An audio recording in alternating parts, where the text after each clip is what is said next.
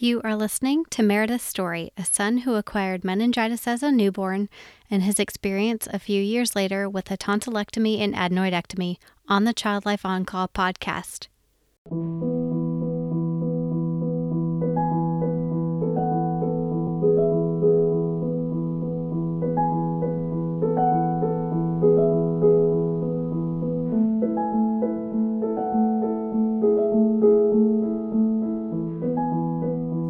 Hi, and welcome to the Child Life On Call podcast. I am so glad that you are here today, still tuning in and listening to the stories of parents who have a child with an illness or a medical condition or have gone through some sort of medical experience.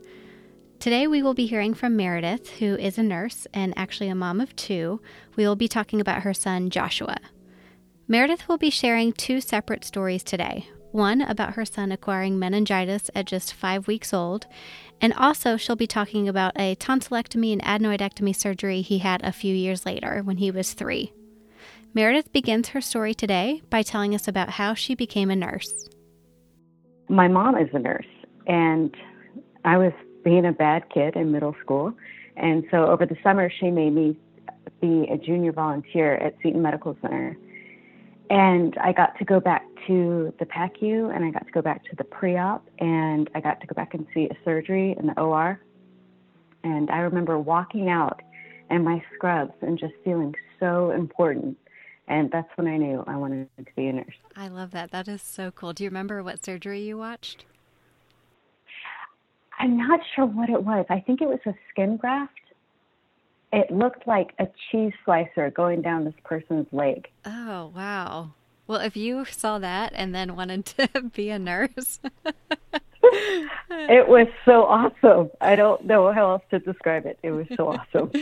That's really cool.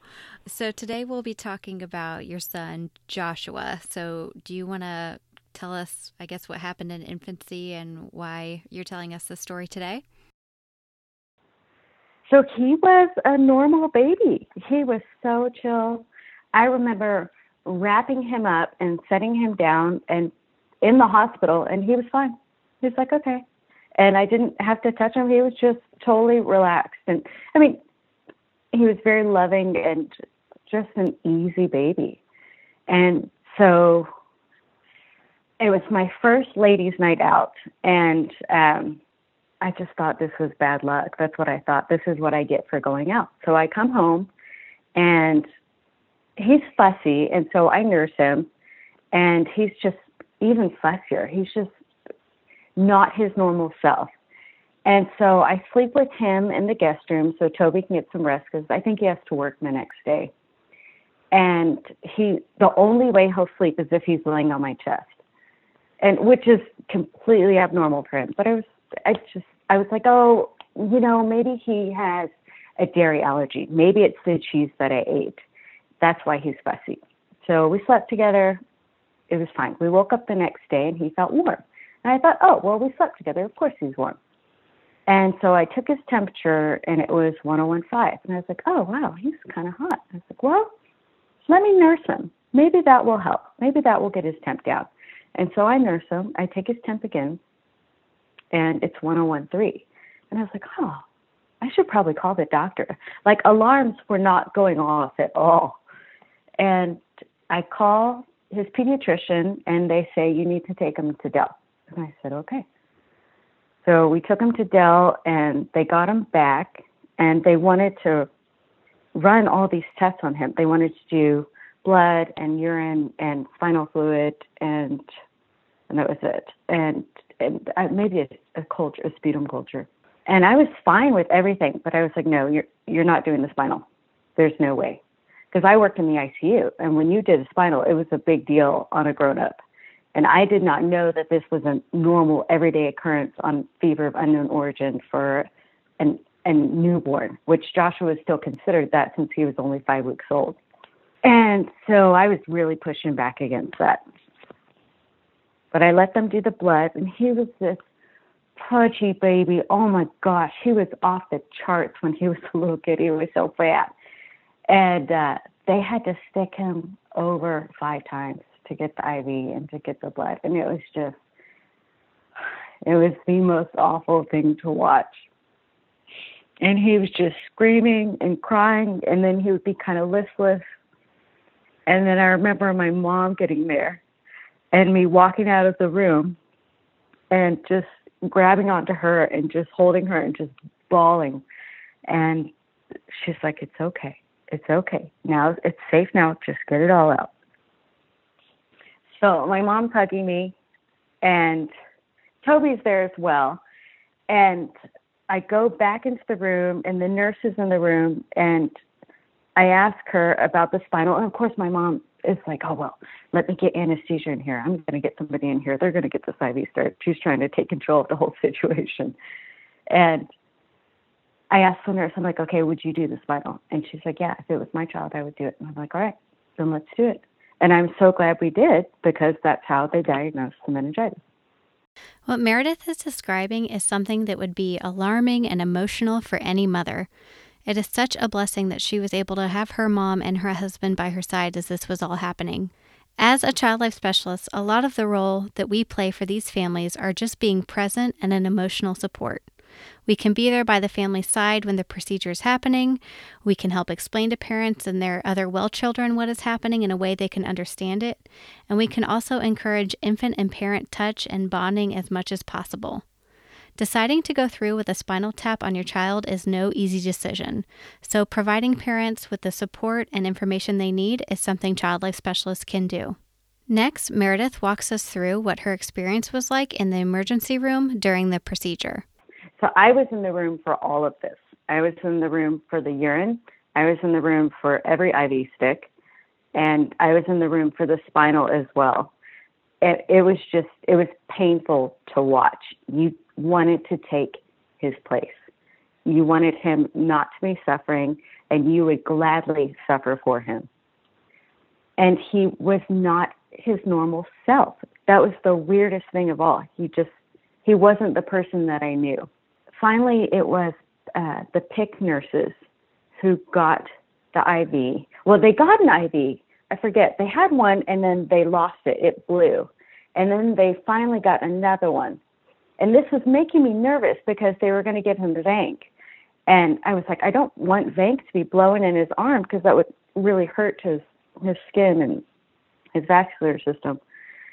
So, and they did the urine, and he didn't even flinch. And then for the spinal, I'm pretty sure it was a resident, and he came in, and I remember they just squished his fat body over, and he was like in a little fat ball with his knees up and his back out, and the nurse was kind of helping prop him up, and I was just 3 feet in front of them while they did the spinal, and he was totally fine for it. I don't even remember him crying. I really don't. And I don't remember how long it took to get the labs back. We were still in the ER when they diagnosed us with the meningitis. And once we had that diagnosis, that's, I believe, when they started the vancomycin, because they didn't know if it was bacterial or if it was viral. And then I had somewhere to go from that point on. So once we got admitted and we got settled into the room, my mom basically kicked Toby and I out to go have dinner, which was wonderful. We got to Google everything and have a drink and relax and then recharge so we can go back and take care of Joshua. For those of us who don't know much about meningitis, would you give us kind of a really simple explanation of what it means? So it's an inflammation of your meninges, which is the lining on your brain. And you get a stiff neck, you get headache, you can have nausea, vomiting, vision changes, and it can cause mental, how do I say this? It can cause brain damage, basically. And it just depends on how severe it is. And I remember his fever got up to 103.5 when we were at the hospital. We were there for 3 days. And the higher it gets, in my mind, his brain is cooking. And this is just horrible. So the next day, the team came by with the whole group of doctors. And we were in isolation since he had the meningitis, and they didn't know what form it was. And I don't even know if that matters, whether they're in the isolation or not. anyways, we're in isolation, so we're all gowned up. We have gowns. The doctors have gowns. We have to have gloves on. Anytime you enter or exit the room, you have to be gowned up, and which is a real pain at the bottom. I don't even know if it's appropriate to use your phone in a gown room. So they come in and they tell us that it's not bacterial, that it's viral. And my first thought in my head is, oh, good, he doesn't have to be on the bank anymore. And that's exactly what I told them. And they said, oh, yes, you were correct. He does not. I'm like, oh, good, good, good. And she said that they couldn't discharge him until he was fever-free for, I think, 24 hours. So then we were there 2 more days, and that's when he got discharged. And my mother would come, and she would take turns letting Toby and I leave for just a little bit. I remember Toby taking me home and me wanting to rest, and all he wanted to do was shower and go back. And I was so frustrated by this because I was exhausted. I was the one who was staying up with him all night. Not that, I mean, Toby would just fall asleep. He could do that, whereas I could not. I was still on pins and needles. And we get home, and all I want to do is sleep in my own bed. And Toby goes in, he takes a shower, and then he's like, all right, let's go back. And I'm like, no, I don't want to go back. I want to stay here for just a little bit. I just want to be normal, just for a little bit. Totally. I mean, and you're exactly right. It's like the difference between mom and dad sleep from the very beginning. Like, dads can sleep through anything, and moms are up at a like moment's notice. I swear I can hear my son's eyelids open. Oh yeah, I have to sleep with earplugs in because I hear every single noise inside the house. What were some, if any, positive or unexpected or surprising moments throughout your 3-day experience? The junior league, they came around, they have a cart, and they bring the cart around, and they stopped to give us something off this cart. And it has toys, and it has stuffed animals, and it has books. And it was an older gentleman. He was trying to offer me a toy. And I said, oh, no, Joshua's a baby. He doesn't care. We don't need anything. And he was like, no, you have to at least take something. And so he gave us a little board book, Hop on Pop, and I still have that book. I love that even after 6 years, Meredith still has the memory and the book of this seemingly unimportant experience in the midst of such a crazy time. For me as a child life specialist, hearing Meredith interpret this as a positive experience during an emergent hospitalization really shows me that the small things we do to make a family's experience easier or better are well worth it. What helped you the most during this experience, or what would you recommend to other parents who are going through a similar experience?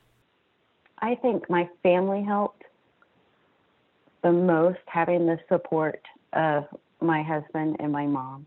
That really helped. I knew it was safe to collapse. It was okay to not be okay. And I also think prayer. I mean, I did a lot of praying when I was in the hospital for that little guy. Well, it's just such a blessing that everything that happened with Joshua and meningitis as a 5-week-old turned out okay. As somebody who has had meningitis before, I can definitely relate to how horrible he must have felt. And as a newborn, just feeling so helpless, I'm sure it was just amazing to have a mom like Meredith and a family like theirs on his side. So we'll now switch gears and turn into a little later in life. Actually, Meredith and I had become friends, and I had gotten to know her and her family. And so she's going to talk about a really common procedure, which is a tonsillectomy and adenoidectomy. But as a parent, you know, anything that is common, no matter if that happens every day, 100 times a day, when it happens on your child, it doesn't feel common or mundane. So Meredith will start off by talking to us about Joshua's experience. Joshua had 5 sinus infections. He wasn't 3 years old, and he had 5 sinus infections. And like goopy, lots of snot, fever, disgusting sinus infections. No ear infections, just sinus. And by the time the 5th one rolled around, the pediatrician was like, okay, he's had enough now. I think we can get his tonsils and adenoids out. And I said, awesome. So she went ahead and put us on an antibiotic before she gave us the referral to the ear, nose, and throat doctor. Once he finished that, of course, he still wasn't much better. And when we got to the ear, nose, and throat doctor, they looked at him right away, and they said, yep, we can do this. Let's get an x-ray, and let's get him on the surgery schedule. The x-ray was actually, this is just a parent's sick mind, really awesome. So Joshua was really into bubble guppies at the time. And we go to get the x-ray, and I'm telling Joshua, it's going to be a picture of your bones. And he's like, oh, cool. And I'm like, yeah, got a bunch of bones inside me. And so we just kept singing that song over and over again. And so they have this chair that you sit down on. It's like a medieval torture device. You sit down, and then they Velcro your arms, your torso, and your head to the chair. So you can't move, so they can get the x-ray, a very clear x-ray of your head. And I thought, oh, my gosh, this is like the perfect timeout chair. This thing is awesome. It freaked Joshua out a little bit, but he was fine. It only took 2 seconds to get the x-ray. And afterwards, he got to see his bunch of bones inside himself. And to this day, he talks about getting the x-ray and having the picture of his bones. I love that you set that up for him to be kind of a fun experience, because clearly going into a new place, especially when it's the doctor, can be a really hard thing. But it sounds like you did a good job of pumping him up. You prepared him in a really fun way, and he did really well. I am so glad that the x-ray tech let us look at the picture afterwards. That was really awesome of them, because they could have said, no, it's fine, it's for the doctor. But for them to let Joshua see it, I was very grateful. Wait, so can you explain the torture device again? Because in my head, so I used to be a radiology child life specialist, and we have this device called the Pigastat, and the child actually has to physically go in the plastic container, and it's like a plastic vest that they wear, and their feet are out of the bottom, almost like a dunk tank. It's kind of crazy. Wow. No, it wasn't like this. This is more Game of Thrones type of thing. So it was, okay. It looked like a bunch of 2x4s put together. So there was a 3-foot 2x4 going up, another one going back to make a chair position, and then another one to make the back of the chair. Does that make sense? Yes. Okay. And then it had Velcro at the head, Velcro at the abdomen. I think it had Velcro at the feet too. So he had to stay very, very still. Wow. So they didn't want him to move for this head x-ray, so they secured the whole body. Yes, they did. Well, he was almost 3. So this is unusual for a child under 3 to get a TNA. It has to be pretty severe for them to actually go ahead and do this. So he was not capable of staying still. But he had so many infections that they said, okay, let's just go ahead and get it done. If you are a parent or a child life specialist who has ever been with a toddler getting an x-ray, you know they can be challenging. I love how Meredith related Joshua's experience to bubble guppies. It was something that was relevant to him, and it worked. Other tips and tricks for helping to get toddlers to stay still for x-rays are preparation in the form of talking to them in a really honest and open and simple way that they can understand, watching a video of another child getting an x-ray on YouTube. Make sure you watch it first, parents, to make sure it's not a traumatic video, but maybe it would be a video that they could see of a successful experience. Or also just playing it out with medical play and getting a doctor's kit or practicing staying still for a picture. If you rehearse before and have some coping skills as you walk into the procedure, it can make it a lot easier before you arrive. Distraction during the x-ray can be really helpful as well. Bring your bubbles, a nice spy book, or even pull up a video on YouTube Kids on your phone so that they have something to watch. Regardless of how the x-ray goes, talking with your child afterward to help them process what happened is really important. Next, Meredith talks to us about how she and her husband handled the news of deciding to move forward with the surgery. I was ready for him to be better. I was tired of him being sick all the time. And he wasn't in daycare. He was at the gym daycare every now and then. And it just wasn't, he didn't need to be this sick all the time. He could be better. And I knew, being a nurse, that a simple surgery would fix this. It would alleviate this, and it would make him feel better. And also, he had sleep apnea on top of this. So his last infection, he fell asleep in the car, and I wasn't about to move him. And I was watching him sleep, and I noticed, oh my gosh, he's not breathing. Wow. It would be a couple of seconds, then he would start again. And then he would snore and stop breathing, and then he would start again. And I was like, oh my goodness, okay, now it's time to get something done about this. So when I told them that he had the sleep apnea, they said, yes, we're going to go ahead with this. And also you have to stay the night at the hospital to monitor his airway, just to make sure. Right, because I think that's critical. If you get your tonsil and adenoids out and you have sleep apnea, you typically have to stay the observation after surgery. Is that right? Yes, that is correct. Now it's kind of fun to get to share this side of the experience with you all because I know Meredith and her family. At the time, I was working at Dell Children's Medical Center as the radiology child life specialist, and part of my role was helping in pre-op prior to procedures with anesthesia. So in true child life fashion, Meredith and I had been talking about Joshua's upcoming surgery, and I offered to come over ahead of time to help prep him for the experience. Fun side note, my husband is a nurse anesthetist, so he came along with me to help prepare Joshua for the experience too. But y'all don't have to worry, I did most of the talking. So my friend, Miss Katie Taylor, came over with her husband, Preston, and they totally prepped Joshua for the surgery. The surgery was the next day, and they brought over a breathing mask, and they brought over stickers, and they brought over the mask that's going to be on top of the providers' faces, as well as the caps and gloves, and Joshua just had a blast with it. And I was so grateful for it because I don't know if it helped Joshua more or if it helped me more. When he had meningitis, he wasn't having surgery, but now he was, and I was just a slightly bit anxious about it. Definitely. Well, of course you were anxious. Was there one part in particular that made you the most anxious, or was it just the anesthesia, the surgery, all of it? What was the it? anesthesia part that made me the most anxious. It was Versed. So I was told that you could or you could not give him Versed. It might help, it might not help. And having experience in the ICU, it helps. It really helps. It helps you calm down. It helps you relax. And so in my mind, I was having a hard time kind of computing, how am I going to keep him comfortable? How am I going to keep him calm? And I think when we got there for the surgery, seeing you again in your scrubs, I think it really helped him. Like, oh, this is okay. Everything's fine. This is not a big deal.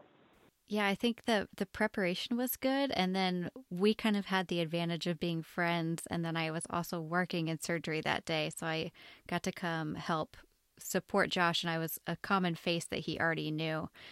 And, I think we started to play again with the mask just for a little bit of more preparation that morning of, and he was a little bit more hesitant to play than he had been at his house, which is, of course, normal. He's not in his normal environment anymore. He's somewhere different, and he hasn't had breakfast, which is a big deal. Exactly, especially for him, yes. Do you want to talk about you guys deciding to move forward with doing the Versed or not doing the Versed? We did do the Versed because I wanted him comfortable. And it worked well before surgery, that I noticed.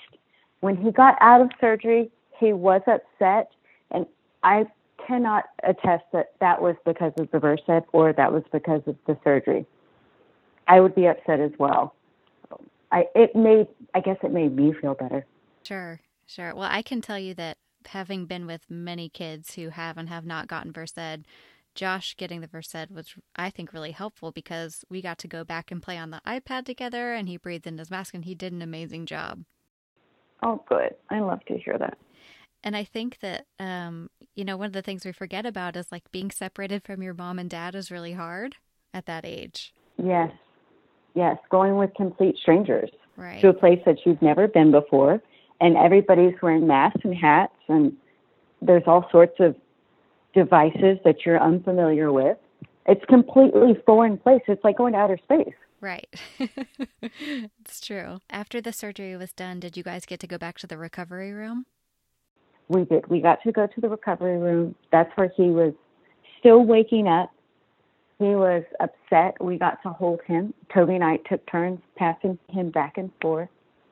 He got some pain medicine there, and I believe he also got some ice chips.